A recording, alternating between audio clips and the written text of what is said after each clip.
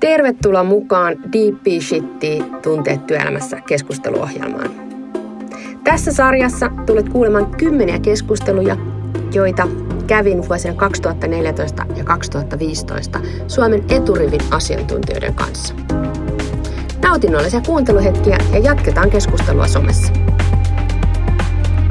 Me ollaan tässä ohjelmassa tosiaan käsitelty tähän mennessä tunnetta nimeltä luottamus ja kateus tähän mennessä, ja tänään meillä on aiheena väsymys. Ja siitä me jutellaan tänään työterveyspsykologi Tanja Lapin kanssa, joka tulee Heltti Oy:stä, joka on moderni työterveystoimija. Ja tosiaan katsotaan tarkemmin, että mitä tämä väsymys on, mitä kaikki sen tietää, mutta mitä me ei ehkä tiedetä siitä. Ja myös käsitellään siitä muutama tabu, onko ok olla väsynyt, mitä piiloviestejä kenties se pitää sisällään. Ja lopuksi tietysti niin kuin aina, niin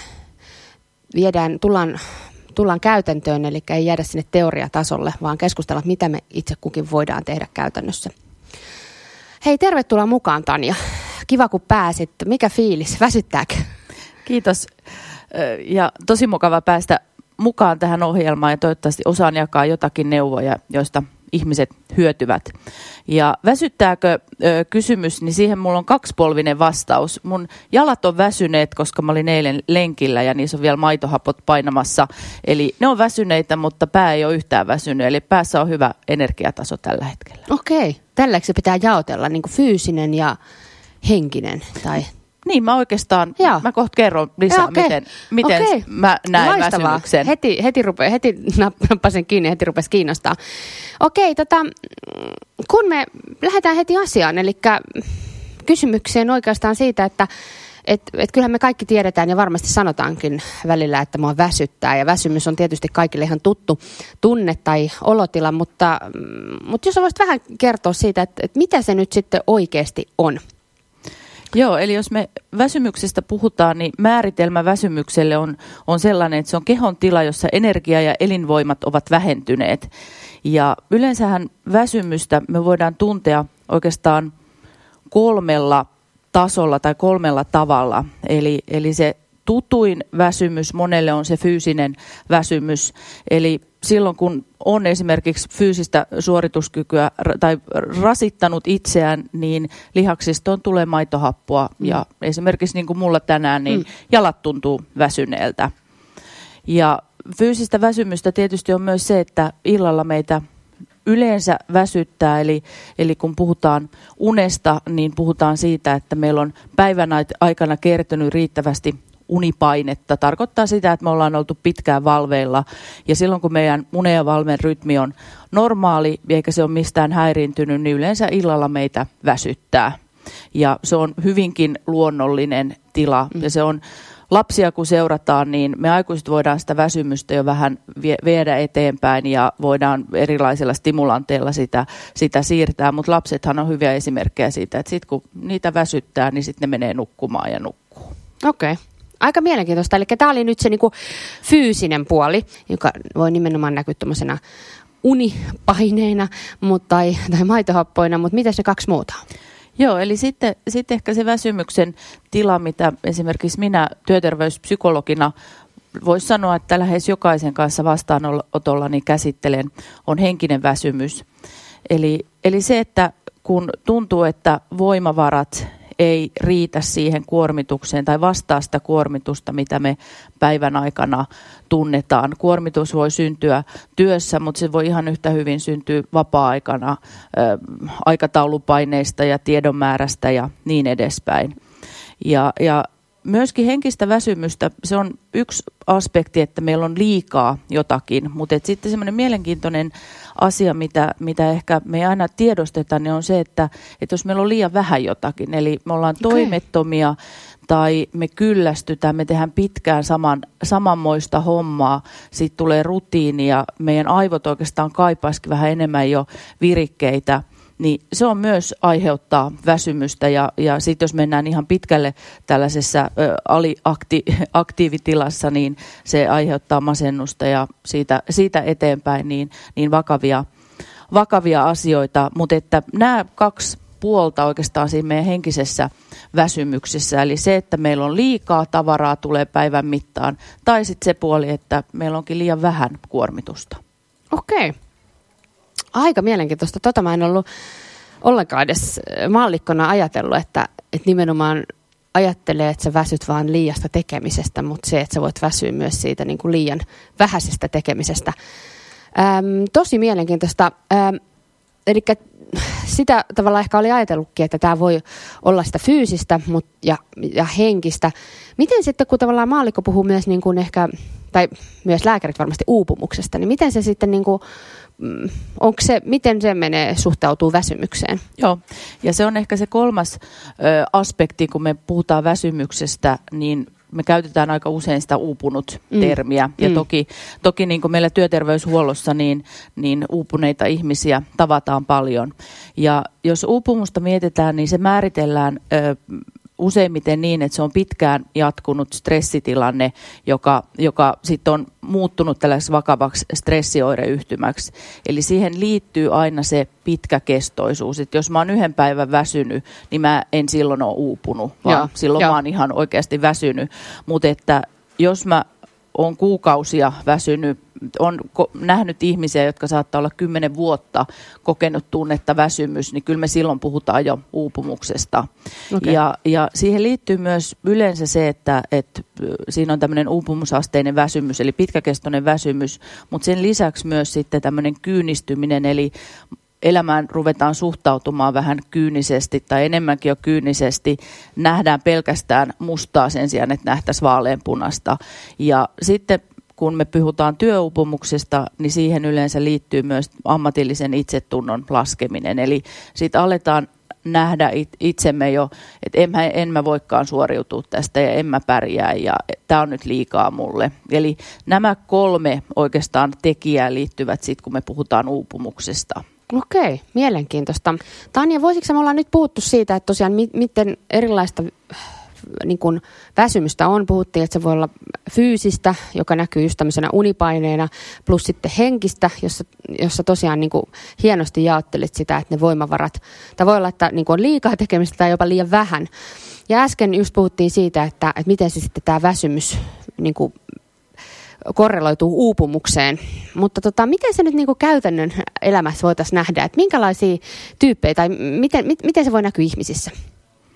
Joo, kun työterveyspsykologina mä tapaan ihmisiä, niin ehkä tulee ainakin mieleen 3 tällaista eri syistä väsynyttä ihmistä, tämmöistä arkkityyppiä. Ja yksi arkkityyppi voisi olla tällainen niilonörtti, aika nuori kundi, joka nukkuu epäsäännöllisesti, saattaa innostua koodaamaan tai pelaamaan jotain peliä koko yön, syö huonosti, eli tarkoittaa, että paljon hiilihydraatteja, ei oikeastaan vielä kiinnitä hirveästi syömiseen huomiota, että vetää kokista ja syö karkkia ja niin poispäin. Ja sitten ei välttämättä liiku oikeastaan juuri lainkaan. Ja tällaisen henkilön kohdalla niin sanotaan, että ne väsymyksen syyt ja aiheuttajat löytyvät ihan suoraan sieltä elämäntavoista. Eli sitten jos mä lähtisin tämän henkilön kanssa miettimään, että miten me saataisiin energiaa hänelle lisää tai sitä väsymyksen tunnetta pois, niin kyllä mä lähtisin pureutumaan noihin elämäntapoihin. Tämä on ehkä semmoinen yksi tyyppi ihmisiä. Toinen mä sanoisin, että arkkityyppi on Tiina Tunnollinen, joka tekee vaativaa työtä. Saattaa olla, että aika moni meistä tunnistaa itsensä tästä kuvailusta. Tekee vaativaa duunia kotona, ehkä pienet lapset, urheilee, haluaa pitää itsensä timmissä kunnossa, näyttää hyvältä. Ja kun Tiinan kanssa mä lähden väsymystä purkamaan, niin mä lähden aika paljon siihen puhumaan palautumisesta ja siitä, että onko Tiina miettinyt, että itse asiassa elämässä on niin paljon kuormitusta, että se ei ole ihmekään, että väsyttää. Eli se, että miten sitä palautumista saataisiin siihen Tiinan elämään lisää. Tiina yksi esimerkki, joka itse asiassa on aika usein vastaanotolla vastaan tuleva tyyppi. Ihan varmaan. Ja sitten 3. mä voisin ottaa esimerkin sitten taas vähän erityyppisestä henkilöstä, Markku Masentunut, joka on lopen kyllästynyt töihinsä, ne on vuodesta toiseen pysynyt aika samanlaisena, mutta sitten toisaalta resursseja on kuitenkin koko ajan sieltä töistä vähennetty, eli lisää duunia, mutta vähän tympeet tylsää. Ja Markun väsymys selkeästi on kertynyt niin kuin vuosien mittaan, ja siihen ehkä vähän liittyy tämmöinen kyllästymisen fiilis, mutta siihen myös liittyy se pitkittynyt väsymystila, joka selkeästi itse tässä kohtaa puhuisi jo ehkä siitä uupumuksesta, eli se on kerääntynyt pikkuhiljaa ja elämä muuttunut näköalattomaksi ja mieli ehkä vähän mennyt pikkuhiljaa alaspäin. Ja Markun kohdalla niin tietysti hänen kanssaan lähdettäisiin miettimään, että miten me saataisiin niitä innostavia hetkiä siihen elämään lisää, mistä se innostus tulee tällä hetkellä vai tuleeko enää mistään, ja siinä kohti ehkä miettii sitten jopa ihan lääkehoidollisia asioita, mikä tietysti ei ole psykologin tehtävä, mutta tässä vastaanottotilanteessa ehkä lähtisin sitäkin kyseenalaistamaan ja ohjaamaan ehkä sitten lääkärille. Mutta että tässä on ainakin nyt 3 tällaista arkkityyppiä, kun väsymystä käsitellään mun vastaanotolla, niin ne syyt voi todella olla hyvinkin erilaisia. Ja ratkaisut. Ihan mahtavat konkreettiset esimerkit, jota ei oikeasti tule noitakaan. Kaikkihan on ihan selviä, mutta ei tule ajatelleeksi, että näin se juuri on.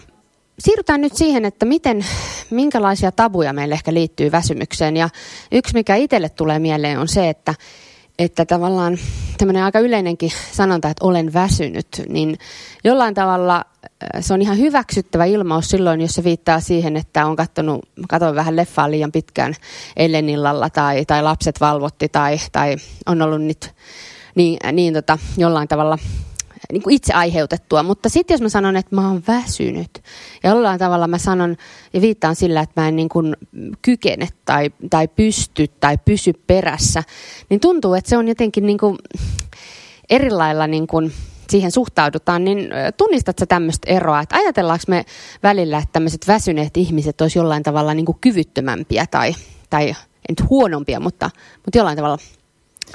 Joo, kyllä mä tunnistan ihan niin kuin ehdottomasti ton ajatusmallin. Eli tietyllä tavalla se, että jos me ollaan väsyneet siitä, että me ollaan tehty sikana duunia tai me ollaan treenattu sikana, niin sehän on ihan niin kuin vähän mageet olla sillä tavoin väsynyt.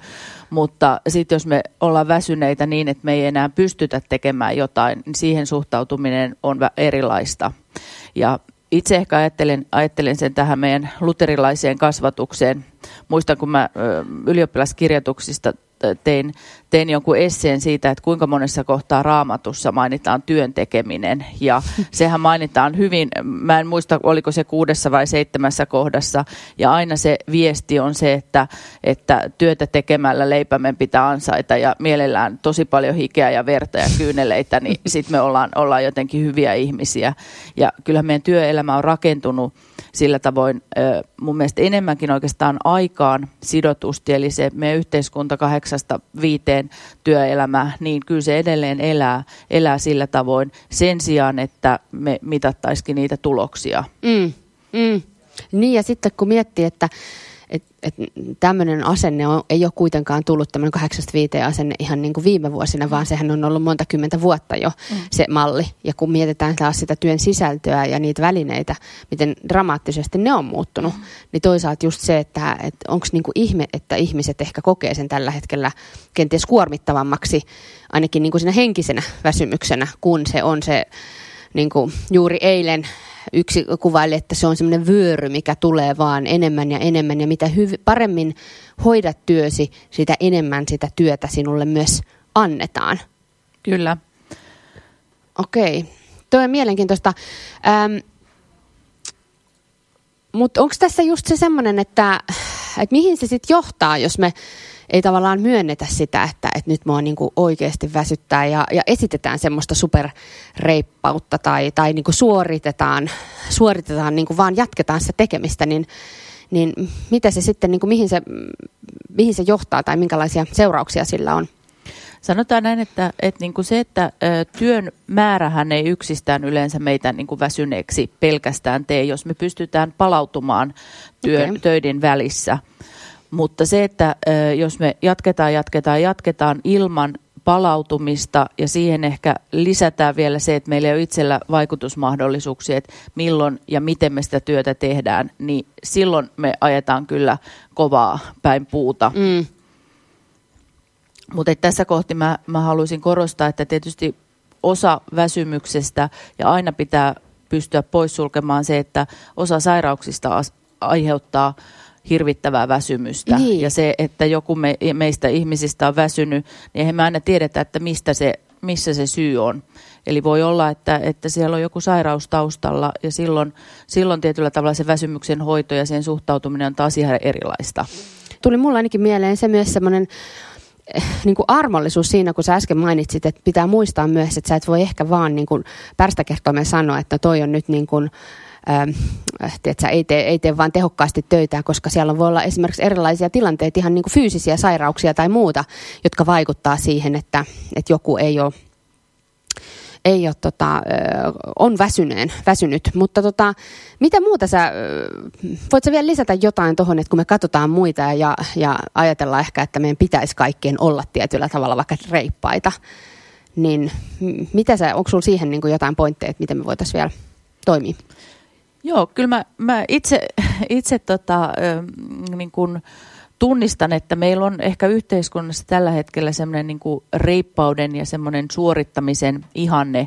Ja itse asiassa kun vähän tutkimuksia lueskelin tuossa, niin se ei ole missään nimessä pelkästään huono asia, tai että se ei ajatella niin, että siinä olisi jotain niin kuin huonoa, koska tutkimusten mukaan niin tarmokkuus on se termi, mitä käytetään, niin se itse asiassa suojaa meitä uupumiselta, eli työn imu, tarmokkuus on nyt niitä tällä hetkellä käytettyjä termejä, niin näyttää tutkimusten mukaan siltä, että jos me koetaan, ja se on tosiaan painosanalla koettu tarmokkuus, niin se suojaa meiltä ja se itse asiassa antaa meille lisää energiaa, mikä ainakin mulle oli vähän yllättäväkin niin kuin tutkimustulos.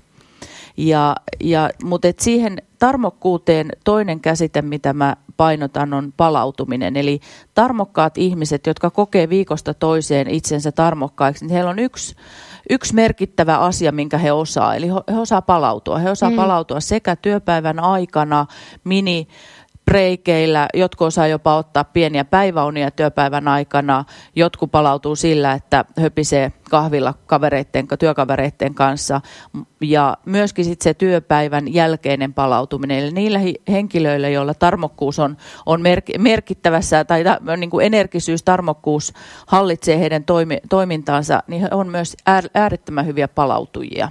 Okei. Niin, että ne on semmoiset, jotka on oikeasti löytänyt, että niiden se reippaus on aitoa ja ne niin kuin tavallaan tekee sen oikealla tavalla, jolloin se näkyy tämmöisenä tarmokkuutena ja just se, että työ on työimuna. Joo. Kun sitten taas, että mä mietin niitä, että kuinka paljon semmoinen voi olla myös niin kuin tavallaan kulissia. Mutta nyt sä puhuit tavallaan tämmöisestä, joka on niin kuin aidosti tekee sen, jolloin se niin kuin todella on. Joo. Okei. Tosi mielenkiintoista. Miten sun mielestä taas sitten yksi toinen niin kuin tabu ehkä, mikä mun mielestä liittyy väsymykseen, on se, että jos joku sanoo, että mä oon väsynyt, niin ajatellaan, että sä laiskottelet. Että sä et nyt niin kuin, että sä oot laiska tai jollain tavalla heikko. Niin miten sä niin kuin, tähän kommentoisit? Sanotaan näin, että ne ihmiset, joita mä vastaanotollani on tavannut, niin mä en yhtäkään heistä kutsuisi heikoksi tai laiskaksi. Okay. Siis väsymys ja laiska mun mielestä ei korreloi yhtään yhteen. Ja sanotaan näin, että mun mielestä tämän hetken työelämässä, kun puhuin äsken tuosta palautumisesta, niin sehän vaatii osittain myös laiskuutta. Eli jos sä osaat olla laiska oikealla hetkellä, niin se on ihan loistava asia sun jaksamisen kannalta. Mä melkein peräänkuuluttaisin, että ollaan avoimesti laiskoja aina välillä. Se tekee hyvää meille. Loistava kommentti. Tästä mulla oli juuri muutaman päivän takainen tilanne, jossa kävin aamulenkillä, aurinko paisto ja huomasin, että koko lenkin ajan mulla aina välillä tuli mieleen, että onko tämä nyt ihan ok, onko mä nyt niinku niin kun käytän tehokasta työaikaa nyt tähän lenkkiin ja nyt joku on tehnyt jo tunnin töitä, pitäisikö munkin. Eli huomasin ihan konkreettisesti, kuinka sisään ajettu se mulla oli se semmoinen ehkä luterilainen työmoraali, että nyt pitää tehdä 8-5. Vaikka voin sanoa, että sen päivän nimenomaan mun tunnekirjaus oli, että mä olin niin kuin pulppusin ilosta, eli voisi kuvitella, että se näkyy myös muille ihmisille. Mutta miten sä vielä niin kuin ehkä käsittelisit tätä, että miten me saadaan sen niin kuin enemmän hyväksytyksi tämmöinen palautumishetki tai laiskotteluhetki?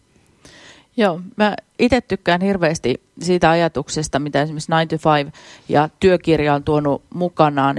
Eli se, että jos me tuijotetaan pelkästään tunteja, jos on pelkästään työn tekemistä, että me ollaan toimistolla 8-4 tai 8-5, niin me ei tulla hyväksymään laiskottelua. Mutta jos me tuijotetaankin niitä tuloksia ja ajatellaan, että itse asiassa varsinkin jos me ollaan ajatustyöläisiä, niin mehän mä itse tykkään pyöräillä töihin ja vaikka käydä heittämässä lenkin työpäivän aikana ja mä ajattelen siinä ihan valtavasti ja ehkä teen jonkun esitelmän siinä pyörälenkin aikana. Eli se, että silloin kun me mitataan tuloksia eikä sitä toimistolla istuttua aikaa, niin me päästään myöskin tavallaan ihan eri tavalla. Jokainen pystyy hallitsemaan sitä omaa työntekemisen tapaa, mikä oikeasti on äärimmäisen tärkeää, koska se, mikä vaikutusmahdollisuus minulla on omaan työhöni, niin korreloi hyvin paljon sit sen kanssa, kuinka mä jaksan. Eli jos mä pystyn säätelemään, tiedän olevani aamuihminen, niin mä voin herätä aikaisin ja lähteä iltapäivällä kotiin duunista tai käydä lenkillä. Tai jos mä oon iltaihminen, niin mä voinkin mennä vähän myöhempään aloittaa työpäivän, kun mä tiedän, että mä jatkan sitä myöhään. Niin sen merkitys sille, miten mä itse jaksan, on ihan äärettömän tärkeä. Miten sä sanoisit, että nyt jos ajatellaan, että yrittäjänähän tämä on niinku itsestä kiinni ja mä pystyn itse päättämään, se on paljon helpompaa, mutta jossain työyhteisössä, missä on jo pitkät tavat ja rutiinit, niin varmaan useat yksilöt ymmärtää tämän ja nyt enemmän kuulee tarinoita, että yrityksissä on esimerkiksi tullut lepohuoneita tai näin, mutta miten se sitten saadaan käytännössä, että se yksi uskaltaa tai se joku näyttää mallia, niin onko sä törmännyt siihen, että miten se voisi niinku käytännön tasolla saada tuommoista kulttuuria muutettua? No mä itse uskon paljon siihen, että jos puhutaan avoimesti ja kysytään, että mikä kulloisellekin yksilölle on se oikein paras tapa tehdä töitä, niin päästään aika pitkälle. Eli kuunnellaan esimerkiksi porukkaa, että onko se kaikkien mielestä paras, että maanantai kello 8 aamulla aloitetaan palaveri, vai voisiko sen esimerkiksi aloittaa kello 9 tai kello 10, jolloin voi olla, että sen palaverin tehokkuus olisi paljon parempi. Eli kun kysyy, niin saa yleensä vastauksia. Rohkeutta siis tässäkin kohtaa. Ja mennään nyt enempikin, pureudutaan näihin käytännön vinkkeihin. Eli että okei, se fyysinen väsymys, niin se oli selkeä, että levätään ja nukutaan ja näin poispäin. Mutta mikä muu käytännön konsepti voisi yksilölle olla, että miten väsymystä voidaan taklata? Joo, eli ensimmäisenä tietysti niin kuin pitäisi selvittää se väsymyksen syy, eli mikä siellä taustalla on. Ja jos kyse on siitä, että henkiset voimavarat jollain tavoin ylittyy päivästä toiseen, niin tietysti silloin pitää alkaa tutkia sitä kokonaisuutta. Ja kun me ei olla pelkästään kokonaisuuksia, jotka tekee töitä, vaan meillä on myös se meidän vapaa-aika, eli katsoakin sitä kokonaiselämää, että onko siinä paletissa sellaisia asioita, että huomaa, että itse asiassa mä juoksen päivät töissä ja sitten mä juoksen illat harrastuksissa ja viikonloput vien niin kuin lapsia aikataulutettuna paikasta toiseen, niin sen paletin purkaminen palasiin ja miettiminen, että onko jotain asioita, jotka mä voisin tehdä toisin, jotka mä voisin delegoida jollekin tai päättää, että meidän perhe ei nyt tätä harrastusta tee sen takia, että me ei pystytä siihen. Joo. Sekin on mun mielestä hyvinkin sallittua. Eli se on yksi tapa lähteä miettimään sitä, että mistä mä saisin sitä palautumisen aikaa lisää. Sitten ehkä toinen, jos mennään tuohon palautumiseen, niin meillä on nykyään tosi hyviä mittareita mittaamaan sitä aitoa palautumista. Eli First Beat nyt on ollut käytössä jo useamman vuoden, mutta nyt Fitbitit, Suunnon aktiivisuusrannekkeet, jossa me päästään unen laatuun kiinni, tuo sitä dataa, Omega-veivit. Meillä on Suomessa tosi hienoja tapoja mitata sitä, eli sitä pystyy myös ihan konkreettisesti sit lähteä katsomaan, että miten se oikeasti se oma elämä kulkee ja tuleeko sitä laiskuutta riittävästi, onko riittävästi niitä laiskoja hetkiä ja sitten jotenkin hyväksyä se, että me ollaan ihmisinä erilaisia, että toinen pystyy toimimaan kovemmilla kierroksilla pidemmän aikaa ja toinen ei. Ja se on sitä ihmisen hienoutta, että me ollaan kaikki erilaisia siinä suhteessa. Joo, toi mulle jotenkin äsken tästä keskustelusta on jäänyt mieleenkin sitä myös, että jotenkin semmoisen vertailun lopettaminen voisi olla aika paikallaan, että sen sijaan, että katsotaan tai arvostellaan tai katsotaan, mitä muut tekee, niin käännettäisiin sitä katsetta ehkä sisäänpäin ja ruvettaisiin, niin kuin säkin sanoit tässä aluksi, että kun pitää se syy löytää, että jollain tavalla niin kuin tunnustetaan ja todetaan, katsotaan dataa, että hei, että mikä se tilanne on ja sitten lähdetään niin kuin omasta niin kuin perspektiivistä katsoa, että mikä niin kuin mulle voisi auttaa. Miten sä näet vielä just tämä, että kun sen useinhan noissa, niin kuin se oli siinä luottamuksessa, oli siinä kateudenkin yhteydessä, niin huomattiin, että me ollaan kuitenkin yhteisöllisiä ihmisiä, niin miten me voitaisiin niin kuin myös sitten tavallaan tukea toisiamme siinä, että se olisi enemmän hyväksyttävämpää. Että jos me esimerkiksi nähdään, että toinen vaikuttaa väsyneeltä, niin onko sulla siihen niin kuin jotain käytännön vinkkejä? No jos mä mietin esimerkiksi esimiehenä asioita, niin ensimmäinen kysymys on se, että hei, mitä sulle kuuluu? Kysyä asiasta ja kun työelämästä puhutaan, niin itse asiassa aika usein tuo vastaanotolla tulee se tilanne, että väsymyksen syy esimerkiksi juontaa osaamisen puutteesta juurensa, eli mä en osaa jotain asiaa ja se kuormittaa siksi mua älyttömän paljon ja mä en oikein enää kehtaa sanoa, että hei, että mun kyvyt ei riitä tähän. Toinen ehkä sitten asia, mitä vastaanotoilla tulee niin kuin paljon esille on se, että välittääkö kukaan mitä mä teen, arvostetaanko tätä mun työtä ja se on yksi merkittävin, ehkä jos sanoo, että mikä esimiehen rooli on, niin on tuoda alaisilleen sitä tunnetta, että se työ, mitä alaiset tekee, niin mä oon kiinnostunut siitä ja mä arvostan sitä. Okei. Tosi hyvä. Mä itse tykkäsin kauheasti näistä sun Tiina Tunnollisesta, joka teki liikaa vaativaa työtä, mutta myös tämän Markku Masentunen, joka sitten taas, jolla oli ehkä tylsää niin kuin se työnteko, joka oli monotonista ja näin. Niin eikö nämäkin olisi aika hyvä just esimiehelle tavallaan yhdeksi käytännön vinkiksi, että se rupeaa katsomaan, että minkä tyyppisestä väsymyksestä nyt voisi olla kysymys. Joo, ja ainakin tiedostaa se, että kun meillä jotenkin tuntuu olevan nyt ajatus, että se on aina se työn määrä, joka väsyttää ihmiset, niin ehkä jotenkin vähän laajentaa sitä omaa ajattelua, että voi olla, että joillekin se on työn määrä, joillekin se on työn vähyys ja kaikkea siltä väliltä, että tietyllä tavalla tunnistaa eri tyyppejä ja tunnistaa myös se, että eri ihmisillä on erilainen kapasiteetti ja erilainen elämäntilanne, että jotenkin ottaa ihmiset, työntekijät sillä tavoin kokonaisuuksina enemmän huomioon. Ja sitten mun mielestä työnantaja, esimies ei tarvitse olla terapeutti, eli jos huomaa omassa tiimissään, että jollain esimerkiksi käytös radikaalisti muuttuu tai jaksaminen selkeästi, nopeasti romahtaa, niin sen takia meillä on hyvä terveydenhuollon järjestelmä, työpaikoilla on työterveyshuollot käytössä. Silloin kannattaa ehdottomasti aina olla yhteydessä ammattilaiseen, koska me osataan sitten ottaa koppi asioista. Kyllä, niin just, että tavallaan,